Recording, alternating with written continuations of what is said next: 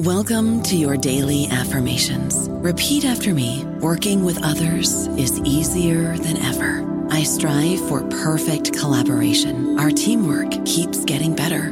Yeah, affirmations are great, but Monday.com can really get you the teamwork you desire. Work together easily and share files, updates, data, and just about anything you want all in one platform. Affirm yes to start, or tap the banner to go to Monday.com. With Lucky Land Slots, you can get lucky just about anywhere. Dearly beloved, we are gathered here today to... Has anyone seen the bride and groom? Sorry, we're here. We were getting lucky in the limo and we lost track of time. No, Lucky Land Casino, with cash prizes that add up quicker than a guest registry. In that case, I pronounce you lucky. Play for free at LuckyLandSlots.com. Daily bonuses are waiting. No purchase necessary. Void where prohibited by law. 18+. Terms and conditions apply. See website for details. Hello, everybody. This is Marshall Poe. I'm the editor of the New Books Network, and I'd like to tell you that we have a new and improved website. It has 2 new features that we think you'll love. One of them is a vastly improved search engine, so that when you type in keywords, you'll get a bunch of episodes really quick. The other is the ability to create a listener account. And in that listener account, you can save episodes for later listening. So you can create a kind of listening list. We think these features are neat and we think you'll enjoy them. Please visit the site today.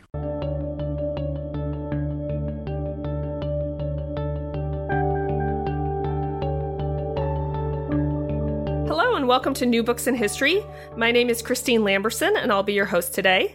Today I'll be speaking with Nicholas Trajano Molnar, who is an assistant professor of history at the Community College of Philadelphia and the digital humanities officer of the Immigration and Ethnic History Society.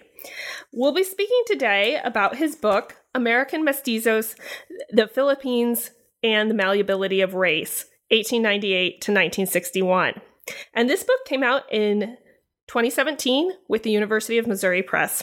Hi, Nick. Welcome. Hi, Christine. Glad to be here. So thanks for joining us, Nick. To get started, can you tell us just a little bit about how you became interested in being a historian? Sure.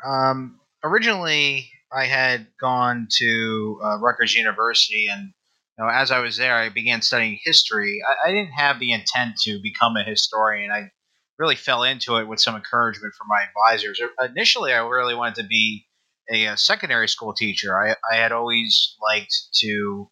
I always thought it was a potentially interesting profession to get into, and then during my undergraduate years, the end of my undergraduate studies, I worked very closely with a professor, John Chambers, who encouraged me to do historical research, and that ended up becoming a larger project about military technology, and he encouraged me to check out graduate school. And at that point, I really had no idea what graduate school was.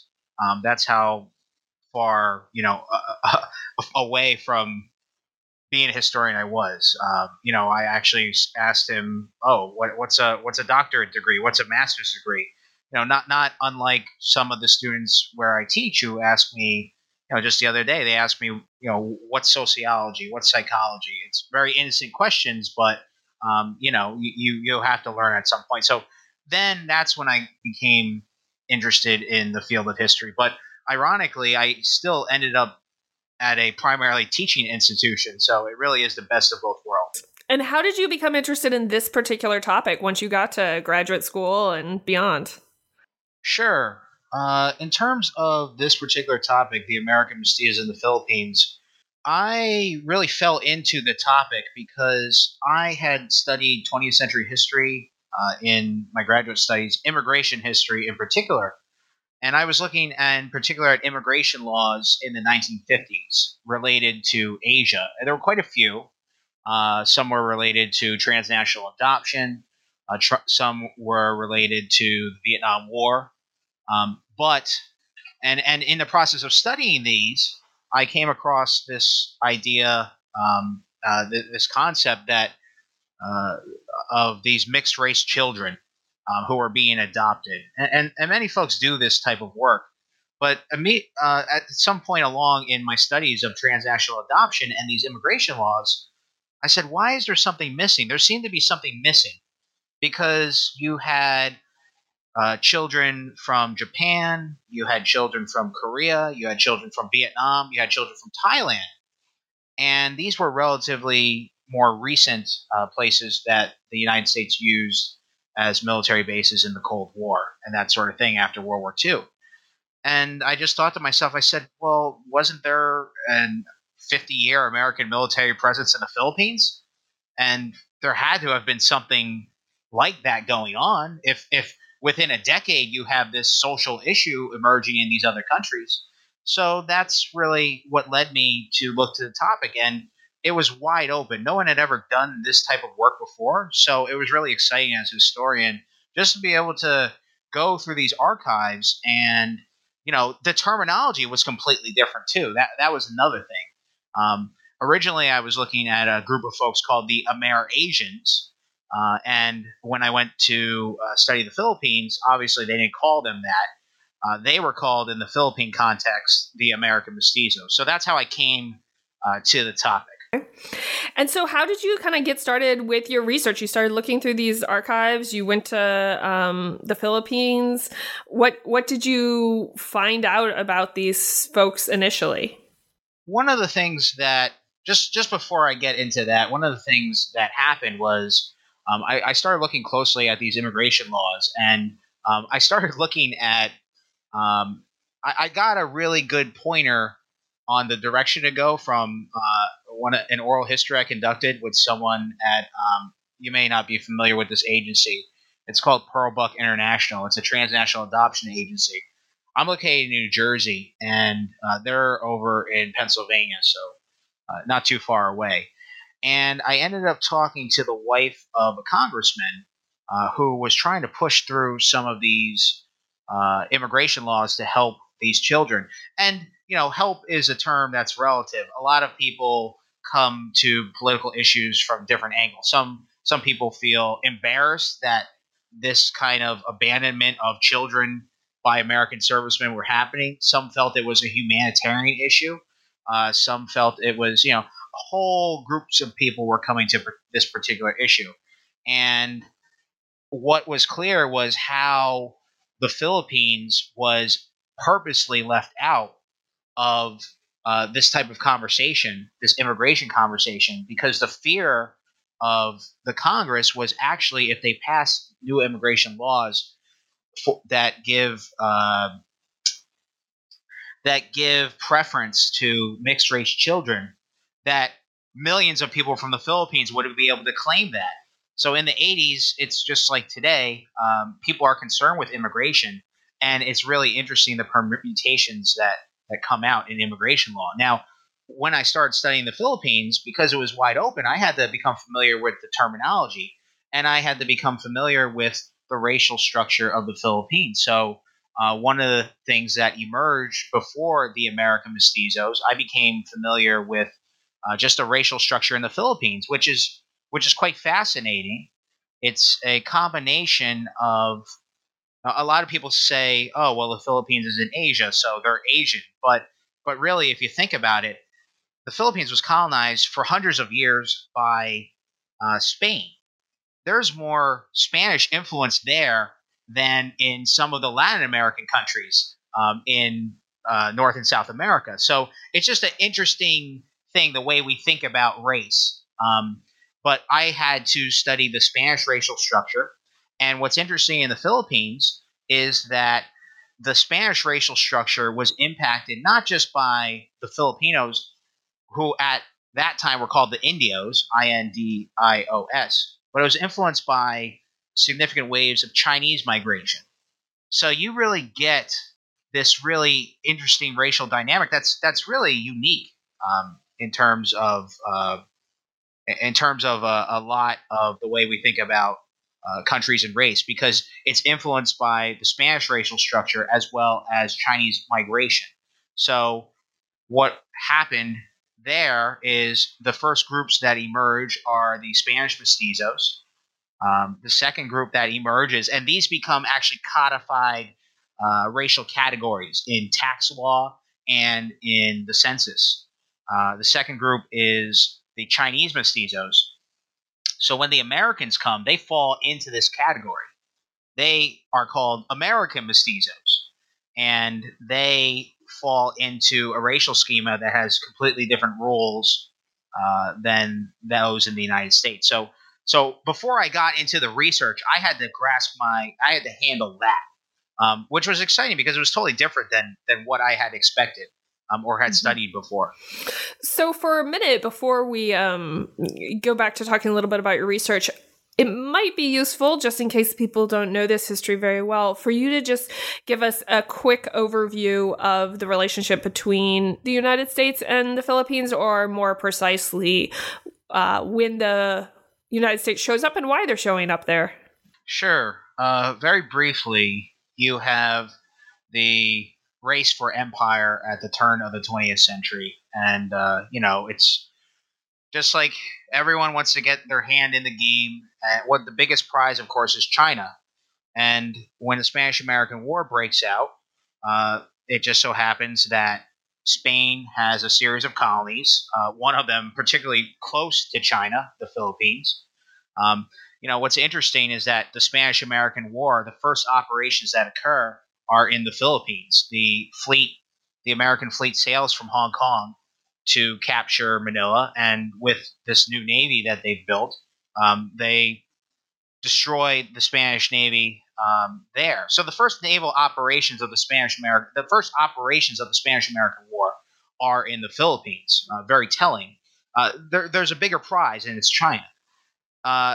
After the Spanish-American War takes place, imagine if there was a war the United States was involved in. But really, 6 months later, there was a secret war the United States became involved in that really required half of the American army to be deployed thousands of miles away. And that's what happened in the Philippines, because after the Spanish-American War officially ended with treaties and, formally, the Philippine-American War raged on, but really there was a media blackout for a lot of it. Because the government didn't want the American citizens to know there was a war going on, and censorship was taking place and that sort of thing. Pretty crazy, but yeah, half the American army was deployed there because what they called the Philippine insurrection broke out. Filipino nationalists were hoping that when the Americans came, they would give them the chance to self-govern, but it was decided in a vote that they would not be given self-government. They would become colonies of the United States. So that's how the United States got involved there. And when you deploy half your army to a place thousands of miles away, the natural result throughout history is soldiers having sex with civilians. And you have such a large-scale emergence 9 months later of these children. It's almost laughable. This observers at the time, it's almost laughable, and they're embarrassed by it, because this nation that's supposed to be fighting for all these ideals for democracy in the world, that's what they say, but really they're trying to put down a guerrilla campaign in the Philippines. So that's when the long-term involvement begins, and that involvement lasts for 50 years. It takes World War II to end that involvement. It takes the Great Depression to end that involvement. But America is perfectly fine having a colony in the Pacific many thousands of miles away for many decades. Mm-hmm. So your book does a nice job of explaining how the racial structure in the United States, which is, of course, quite binary, are historical definitions of race, binary between black and white, is very different from the structure that was in the Philippines, which you've already told us a little bit about. So then you have these children who are born and they live in the Philippines. How are U.S. officials responding to this? How is this influencing their policy? And how is that Filipino racial structure shaping how American officials are thinking about these children? Sure. This is such a fascinating dynamic because what a lot of people don't realize is the way colonies actually work. Like, colonies actually work with very little people from the colonizer. Like, the civilian population in the Philippines is never more than 8,000 Americans, and that's its peak. So think about that. 8,000 Americans and millions of Filipinos. How does a colonizer rule? They rule through co-opting local officials and local governments. So now the Americans always had this numbers problem in the Philippines. And if you think about it, you have 8,000 folks, just roughly. The numbers are specific numbers are in the book. Those are all drawn from the Philippine censuses. Most people have never seen an American during these times of the years of empire, the days of empire, as they call it at the time. So Americans have this issue of actually ruling the Philippines, and they don't trust Filipinos because, quite frankly, they're racist. They think Filipinos are our little brown brothers. They think that they are incapable of self-government. Now, along come these American mestizos, and they are seen as a potential proxy. Now, what's funny is that the Americans, they're the ones who cry racism on the American mestizos, because when they look at the racial structure of the Philippines, the people who are in government, the people who are at the top of the business community, they're all mestizos. They're Spanish mestizos and Chinese mestizos. And the wealth that was created centuries ago, it was passed down through generations. And the people of wealth, of course, they have the means to run for politics. They have the means to do all the sorts of things that come with wealth. By the time the Americans come, these mestizos are in positions of power. Now, when the Americans come, they have all these mestizos too. And they're all poor. They're all destitute. Why? Because essentially many of these children have been abandoned in the Philippines. They're orphans. So now that doesn't say that everyone is an orphan, because this is one of the common problems of the American Guardian Association. They're this social organization there. They think every mestizo is an orphan. Every mestizo is destitute. And every mestizo is being subjugated by the Filipinos. But that's just not true. But that idea is still there. And when Americans look at the mestizos, what they see is abandoned children, and they think that they're in that position because they're not being accepted in society. And this makes the American officials concerned, because if Anglo-Saxon blood gives natural superiority, if these people are supposed to be better, shouldn't they be in the leadership positions in government and business? Shouldn't they, by just their racial aptitude of having Anglo-Saxon blood, shouldn't they be in these positions of power? So this becomes a social cause, because for America, it's an embarrassment, because a lot of the agenda that's pushed forward is that, well, Anglo-Saxon blood makes the white races superior. But in the Philippines, Anglo-Saxon blood means nothing. It doesn't naturally bring you to a position. So the American government tries to make these children into proxies because they think that, well, by virtue of their blood, they will be pro-American, which is very kind of simplistic, not really understanding that these children are raised as Filipinos. They're raised in Filipino families by their mothers, Filipinas. But they just think that, well, the power of race is too strong and that, well, they should have their rightful place in society. Now, that's the American side. I can go into the Filipino perspective of this. Yeah, let's hear a little bit about how they see things. Now, the Filipino perspective is that the politics of the Philippines at the time is that the concept of a Filipino itself is a very fractured concept. They're trying to make a nation in the Philippines with people who speak different languages. In the middle regions of the Philippines, they speak Cebuano. In the northern regions and other regions, they speak Tagalog. Many people speak Spanish. There's a large Muslim population in the southern Philippines. They're trying to make a nation. And anything that could divide this nation on issues of race, they're trying to, it's their goal to not have it be divisive. They see the American mestizos as a divisive issue. They see the formation of a racial category of American mestizos as a problem. That's a political issue. On the ground, Filipinos, they see them as Filipinos because in the Filipino racial structure, I'm not saying that it is I'm not trying to say that it operates in a way that's less racist than the American way, because there are certain things in the Filipino racial structure. For example, in Philippine history, ethnic Chinese have always been targeted at certain points in history where there were actually massacres of them. So you can't, and of course the Muslim population in the South, the same thing happens. They try to colonize the southern Philippines with Christians. So, but in the Philippine racial structure, there is more room for people of mixed blood to be seen as Filipino, as opposed to in the American racial structure, which is primarily operates by the one-drop rule because of that history of race slavery in the United States. It of course operates in a different way. So the Filipinos see the American mestizos as one, Filipinos. They also see them as potential parts of the Philippine nation when it's constructed. And during the American colonial period, the Philippine nation is being constructed by Philippine politicians. So it's really interesting how children play into the politics, the great game of politics at this time. And the American mestizos are really a theoretical problem. There's never more than a couple thousand of them.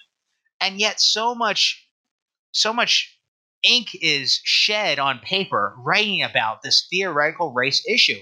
One thing the Americans and the Filipinos I can observe that they have in common, they're all obsessed with race. Everyone's obsessed with race, and it materializes in different ways. So there is this huge argument that you talk about going on, or argument may not be quite the right word, but there's a whole variety of different groups of people who are invested in different types of definitions for these children. And I want to talk a little bit more about how that's playing out in terms of policy and their lives. But I thought we might talk a little bit about a few specific what we might call cases or people that you talk about. Your book talks about a number of different individuals and groups who are invested in this definition, just to kind of give everyone a feel of what sorts of stories and what sorts of interests different parties have in this question. So I was wondering if you might talk a little bit more about the AGA, which you've already mentioned, and what they're doing and why they are invested in this question. Sure. So the AGA is the American Guardian Association. And if you think about just the name of the organization, the American Guardian Association, it's very clear this is a progressive, this is a progressive era organization, right? The whole idea that you can form an organization, look to the government to solve a problem, a perceived social problem, that's straight out of the American progressive era. So these expatriates who come to the Philippines, they still have the same beliefs. Society can be fixed. We should look to the government to do it. And this is when the American Guardian Association is formed. Leonard Wood is he's kind of forgotten in history. He almost became president of the United States. But he lost a Republican nomination. He's a threat. He's a political outsider. He wants to be a prominent politician. And the Republican Party, after he loses the nomination, and in the first couple ballots, he's actually ahead of everyone. But when the dust settles, they come up with another candidate who eventually wins the presidency. Well, good old Leonard Wood, former general, former best bud of Theodore Roosevelt. Well, what do? They promote him, and they promote him out of the United States. They send him to be Governor General of the Philippines, which is basically the place where you send every official that you don't want in the United States. The American Guardian Association looks to Leonard Wood to try to solve this perceived social problem. And Leonard Wood is all about solving this social problem. He thinks the American mestizo issue, he in particular thinks they can be cultivated into future leaders to co-opt the Philippine independence movement and keep the Philippines as part of the United States. So this is the type of thing that goes into the American Guardian Association. This type of belief that American blood is superior it should have a certain status. They should not be destitute. It's an embarrassment when they are. Now, in the American Guardian Association, though, there's a couple permutations of these views. Just like any progressive era organization, you have a coalition of folks. So you have the humanitarians, there's no doubt about that. The people who just don't like to see abandoned children. The people who think that all children of the world should be fed and clothed. And there's certainly nothing wrong with that. But in this coalition, you have also these outright racists, who I would classify Leonard Wood as one of them. You also have this kind of subtle racism that's taking place. I always found studying the dynamics of the American Guardian Association so fascinating because it seems to me they do a lot more debating about race than actually doing things about the social issue they were created to try to rectify. But so, for example, I always thought this was telling. There's always this dialogue in the American Guardian Association about who is an American mestizo. And what I came to find was that they have a very specific definition of what an American was in the first place. This was unexpected to me. I never thought I would be studying this, but it became clear when they were referring to American mestizos, they were referring to white people.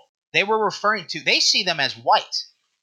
And they see American, to them, American is a synonym for white people. Because when you go, you have to realize in the Philippines, the American Army is deployed. There's thousands of black servicemen in the Philippines. There's African Americans in the Philippines. And the American Guardian Association just ignores them. They don't even think they're American. It's so fascinating. They call them, the Negroes and all the other, all the other things white Americans at the time call them. But they don't call them American. They call them the Negroes. They call them the separate race. They don't call the children of African American fathers and Filipino mothers American mestizos. They're not that. Those children are Filipino. So it's just so fascinating the dynamics of the American Guardian Association. Not only are they trying to figure out what an American mestizo is, but they're trying to figure out what an American in the Philippines is. And they don't come to an agreement. And it's so fascinating, too, because fast forward to the 1950s. The American Guardian Association itself realizes that they need to change the definition of what an American mestizo is. And they actually changed the definition in their bylaws to say that the children of black and white servicemen and Filipino mothers are American mestizos. In the original bylaws, it's the children of white people. So it's just so fascinating how it plays out. And it shows us something. It shows us that conceptions of race change over time, and they change in faster time frames than we might think. So I'm curious, as I'm hearing you talk about this and thinking about other challenges that the American military has had with servicemen having children in World War II, for example, and other places. How are the soldiers themselves reacting to this? And this is not, of course, the primary topic of your book, but you do talk about some particular individuals here and there and their kind of experience with their children. How are they responding to having children there and to the ways in which the AGA is defining who's American and who's not, and kind of how the American policymakers are reacting as well? Sure. Now, there's a couple different cases that come to mind. Earlier you asked about, what types of records did I use? And one of them was the military records. For better or for worse, the military keeps generally excellent records. And it's a good thing because what happened is, the whole, first of all, I want to take a step back because you have to understand the Philippines was in the War Department, which is quite telling. A lot of people don't know the Department of Defense used to be called the War Department. So this colony was administered in the War Department for like 50 years. Now, the War Department kept excellent records. Everything was made in duplicate, which was very valuable when Manila was essentially destroyed in World War II. So a lot of the records are coming from actually the National Archives, many of them that I use. So I'm looking through military records. So I'm also looking at individual cases of folks. So a couple cases that come to mind, many officers, there's like General Pershing, for example. This is one of the cases. General Pershing, who very famous general, but a lot of folks don't know that he was in the Philippines for a long time. A lot of folks don't know that a lot of American administrators, they gained their experience in the Philippines. Herbert Hoover was in the Philippines for many years. A lot of future presidents were in the Philippines administering it. So this is almost a training ground for bureaucrats and generals. And anyway, so Pershing is one particular case. He's embarrassed by having these children, allegedly. There's always what happens in the Philippines, if you're asking on the ground, a lot of officers have relations with Filipinas, and they have children out of wedlock. Now, the officers, as an officer in the American Army at this time, you're supposed to be someone who is upstanding. Of course, you're above the enlisted men. You're supposed to be someone who has morals. And so for them, this is a kind of almost career-killing move. If you have these children with the natives, as they call them all the time, well, you have been corrupted. And in a very small army, having one notch on your record means you're not going to become colonel one day or general one day. So they're very concerned with how they look. Now, the enlisted men are very different, and I think the enlisted men are, they come from all different sectors of American society. And I would say that many of them don't abandon their children. That's one of the misnomers that I mentioned earlier of the American Guardian Association. They think every mestizo is abandoned, but I found just as many cases, in fact, more cases of servicemen living in the Philippines. Black servicemen stay in the Philippines, white servicemen stay in the Philippines, and they raise their families. They're not embarrassed to have these mixed racial children. They're not embarrassed to have Filipino wives. It's just the American administration that's embarrassed that this is taking place. So in the Philippines, you have a lot of, this is called going native. This is what the administration calls. They call these people, they've gone native. What are the backgrounds of these Americans? They're usually poor Americans from different regions of the United States. A lot of them don't have opportunities they see the Philippines as a great commercial opportunity, and a lot of them stay. So, think about if the Army just said, you know what, you can leave the Army, but, you could just kind of hang out in, let's just take present day, right? Present day, Iraq, Afghanistan. What if the Army said, you know what, Jim or John, your term of service is up. You want to stay in Afghanistan, just live here? Like, that's what they actually offer these soldiers in the Philippines. And many of them take up that offer. So you have these kind of itinerant Americans going across the islands, working in commerce. Many of them have farms. Some are successful. Some are not successful. Some are destitute. Some are involved in local politics. So they view the American mestizos very differently. I don't think they view them actually as something as racially different from everyone else. They view them as Filipinos. I suspect so. Now, no one has outright said that because they don't. All I can say is the Americans never reference their children as American mestizos. They always reference them as my children. But what's clear is that they're being raised as Filipinos. They don't eat hamburgers. They don't eat steaks. They eat rice. They eat the Philippine cuisine of the time. They go to Philippine schools. Now, in some cases, there are racially segregated schools, but in most cases, they're going to Filipino schools. They're learning Filipino languages. So on the ground, it's very different than what the AGA thinks is happening. And the AGA looks down upon these servicemen who live in the Philippines. They're an embarrassment to the race as far as they're concerned. Mm-hmm. So what about someone like Pershing? He's denying his or he's potentially embarrassed. So what happens with his alleged children? Sure. Well, Pershing is the type that I described earlier that, he's rising up in the ranks. He doesn't want an affair with a woman and a child born out of wedlock to impact his career. And that is almost what's going to happen. This goes up, these accusations go up the ranks, and Pershing is very proactive. I mean, he goes on the offensive, and according to Filipinos, pays a bunch of people off. According to Filipinos, goes to witnesses and says that if you testify a certain way, you will be compensated. So, I really can't speak to whether that happened or not, but it shows the how this American Mestizo issue, even the slight hint that you might have had a relationship and children with a Filipina, how that might impact a person's political career. Because, yeah, he is a soldier, but he is a politician.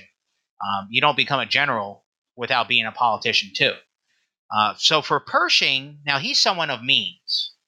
Right? He can, for better or for worse, he has the ability to pay people off, allegedly. The same thing happens with lots of other officers, and they get court-martialed. So this is what's at stake for Pershing. Getting court-martialed and not being in the Army anymore, he doesn't want that. So he, being that it's his life, he wants to stop that. Other officers, like there's this gentleman named Lieutenant Burbank, right? He attempts to do something similar. He wants to cover up the fact that he had a child with a Filipina. But he doesn't realize, he buys into the stereotype that all Filipinos are idiots. They're all poor. They're all stupid. He doesn't realize there's lots of people who are, trained in Europe. There's lots of people who are educated.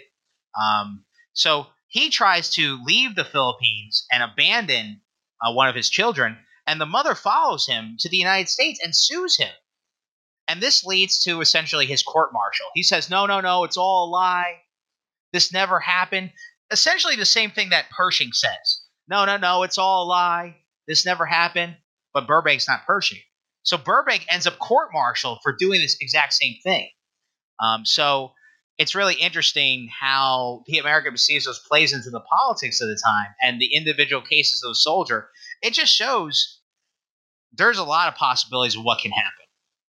But yeah, I was just really fascinated by the fact that the concept of the American Mestizo made people do certain things. It's almost like an ephemeral, and it's what's the term I'm looking for?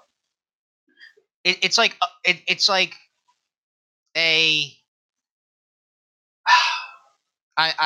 Christine, I don't know the appropriate term, but it's an existential threat. That's what I'm looking for. The American Mestizos for many are an existential thing, and it makes people make certain decisions. Okay. So one of the things you do really well that's extremely difficult as a historian is you're not just tracing these policymakers and the military and these soldiers for whom there are perhaps more records, or these court records where they're making extremely clear, at least on the officer level, how they feel about these children. But you also talk about the children themselves and their self-identity, which can be difficult to do. You've already talked a little bit about how some of the children who are being raised by perhaps the enlisted men are being raised as Filipinos. So I wanted you to talk just a little bit about that self-identity, both what it was and how exactly you go about, figuring that out. Since, certainly sometimes we do, but a lot of people don't leave clear records about how they sit around and think about themselves. Oh, absolutely. That's the great problem that I encounter in this book. How do you study a group that doesn't self-identify as a group that everyone says they are? Everyone says you're an American Mestizo. The American Mestizos don't see themselves that way. What I've found, and this is just based on, you have to look at not the records of what people say, but the evidence of how people live. When I looked at that evidence, it was very clear. These American Mestizos, well, some of them didn't even learn English. These American Mestizos, they lived in these large Filipina-led extended families. They did not say, no, I'm an American, I need special privileges.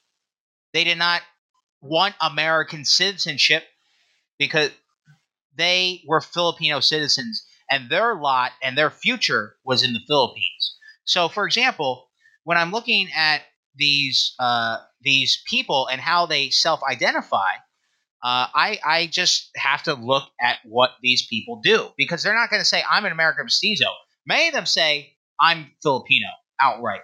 But I'm Filipino, but my father was American. Like, they identify as Filipino. There are a few, I would say, that do. The evidence suggests that they think of themselves as racially distinct as from the Filipinos. Like, for example, there's a group of upper class women, and this is actually from a colleague of mine studying a very similar topic, Tessa Winkleman. She's at the University of Nevada, Las Vegas. She studies at least one aspect of her study. She looked at some of these upper class, what would be called American mestizos, and it seems that they had their own organization, based upon the fact that they had American fathers. Now, in most cases, though, it seems that there's nothing to suggest that they're different from the Filipinos, because there's no traditions that emerge. And I say that because I'm basing this on my study of the Spanish mestizos and the Chinese mestizos, who are much more numerous in the Philippines than either the Spanish mestizos and the American mestizos. The Chinese mestizos, they have their own clothing, they have their own foodways, they have their own churches, they have their own clubs. None of this exists for the American mestizos. So nothing really coalesces around that identity. So every time I looked, the evidence just suggested that it cut one way.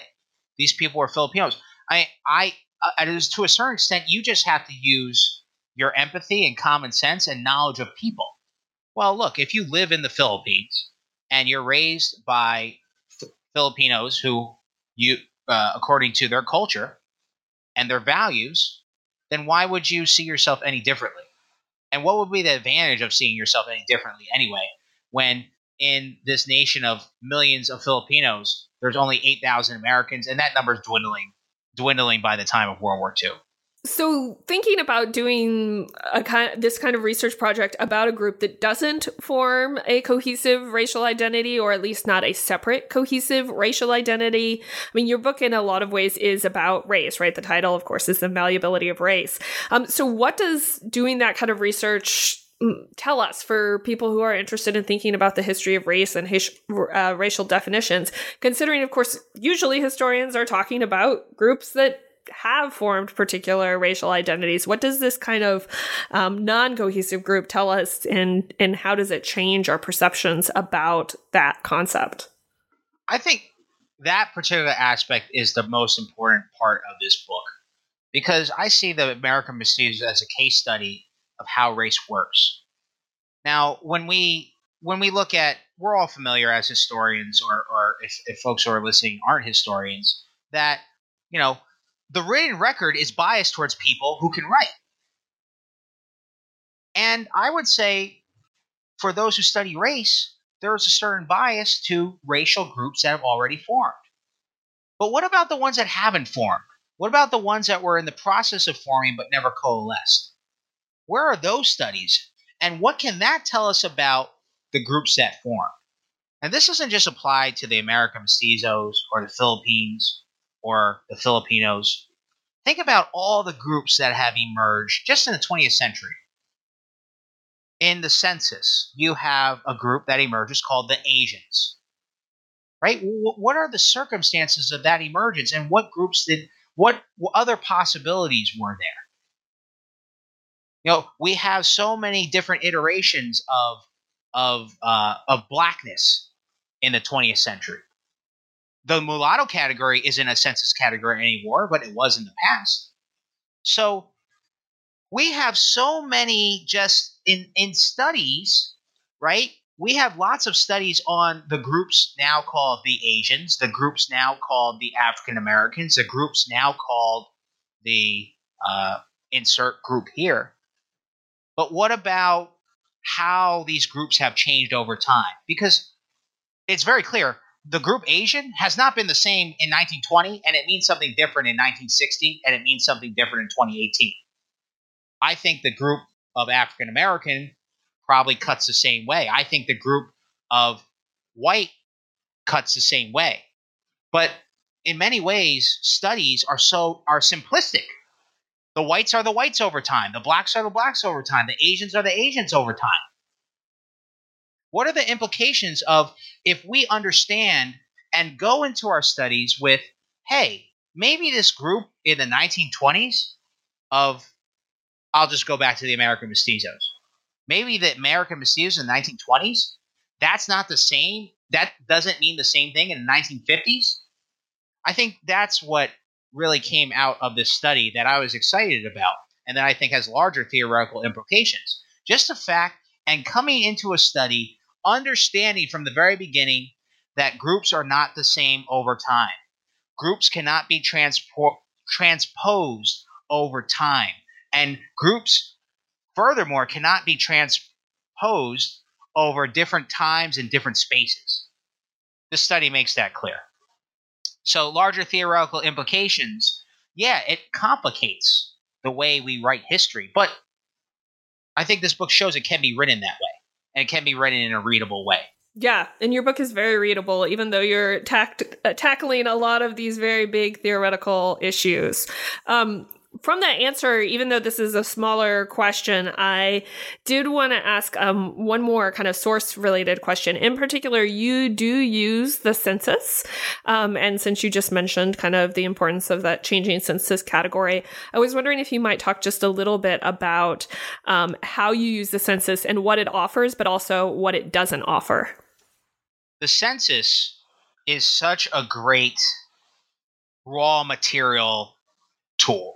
However it's constructed, it's such a great informational tool. The drawback is it's made by people, and people have biases.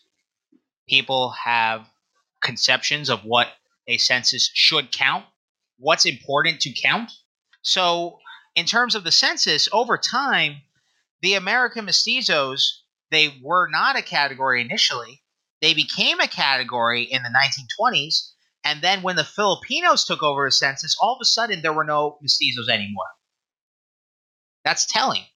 Whoever writes the census has a certain thought of what is important and who is important to count and what category to put those people in. So now the key, at least for me, and I studied about 4 different censuses in the Philippines, and the numbers were there, but they were said in different ways. I think that was the issue. Like, for example, in one of the earlier censuses, they straight up had a mestizo category, and they explained how they defined that category. Move 2 censuses later, which is probably 30 years later, and they just have a general mixed race category, or they don't even have that category. What they have is a category of foreigners who are fathers and who have children in the Philippines, i.e., if you look at the Americans who are the foreigners, you would understand those who have children are probably American mestizos. So the raw data is a boon to historians. You just have to be careful because any historian worth their weight in salt understands that if you're reading a document and taking it at face value, and you don't try to do your research and read between the lines, then you're just tying your own hands. So, yeah, these censuses were just so fascinating to read. But the interpretation, that's up to the skilled historian to distill that information. Okay, well, thank you so much. We've taken a lot of your time. Could you tell us what you're working on now? There's a couple projects I'm working on. Not all are related to the American Mestizos. One that is a kind of an outgrowth of this work is I am working on a project on the Philippines in World War II. focused on the Philippines. That came up in a lot of my research, and that book proposal was accepted by a press. So I'll be working on that at some point in the near future. I'm just in the research stages. But really, one of my focuses is also, you asked me at the very beginning of this interview, how'd you get interested in being a historian? Well, one of the things I did is an undergraduate was writing a thesis on American military technology and how it's remembered, and how it's remembered in popular culture, and how the memory impacts people's views of the reality. So in a way, it's very much like this American Mestizos book, because I view this book as a book of ideas.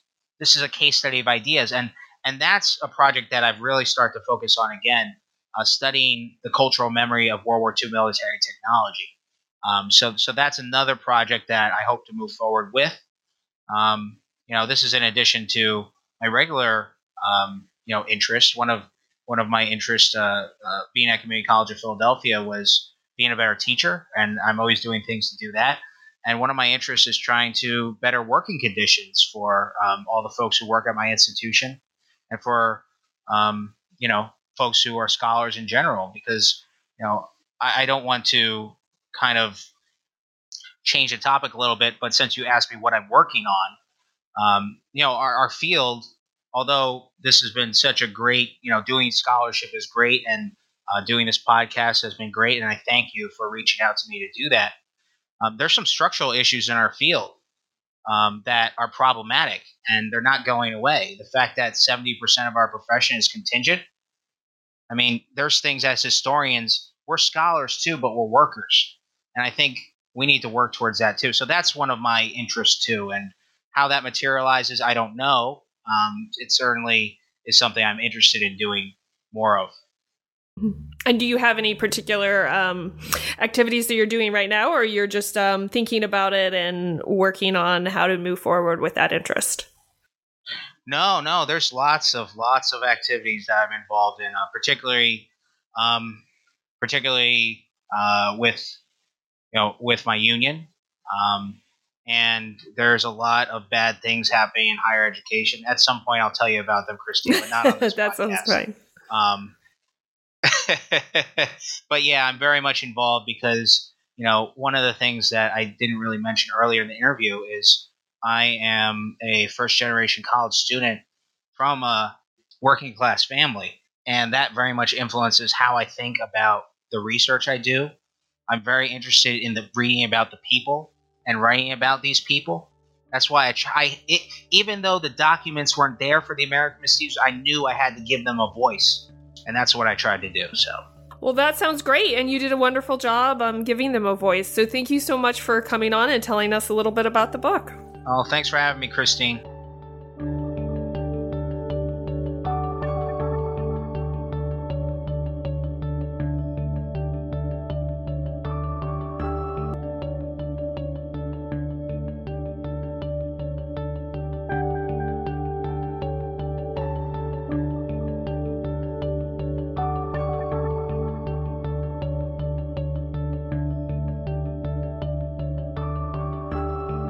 Hey guys, it is Ryan. I'm not sure if you know this about me, but I'm a bit of a fun fanatic when I can. I like to work, but I like fun too. It's a thing. And now the truth is out there. I can tell you about my favorite place to have fun. Chumba Casino. They have hundreds of social casino style games to choose from with new games released each week. You can play for free anytime, anywhere. And each day brings a new chance to collect daily bonuses. So join me in the fun. Sign up now at ChumbaCasino.com. No purchase necessary. VGW Group. Void where prohibited by law. See terms and conditions. 18+.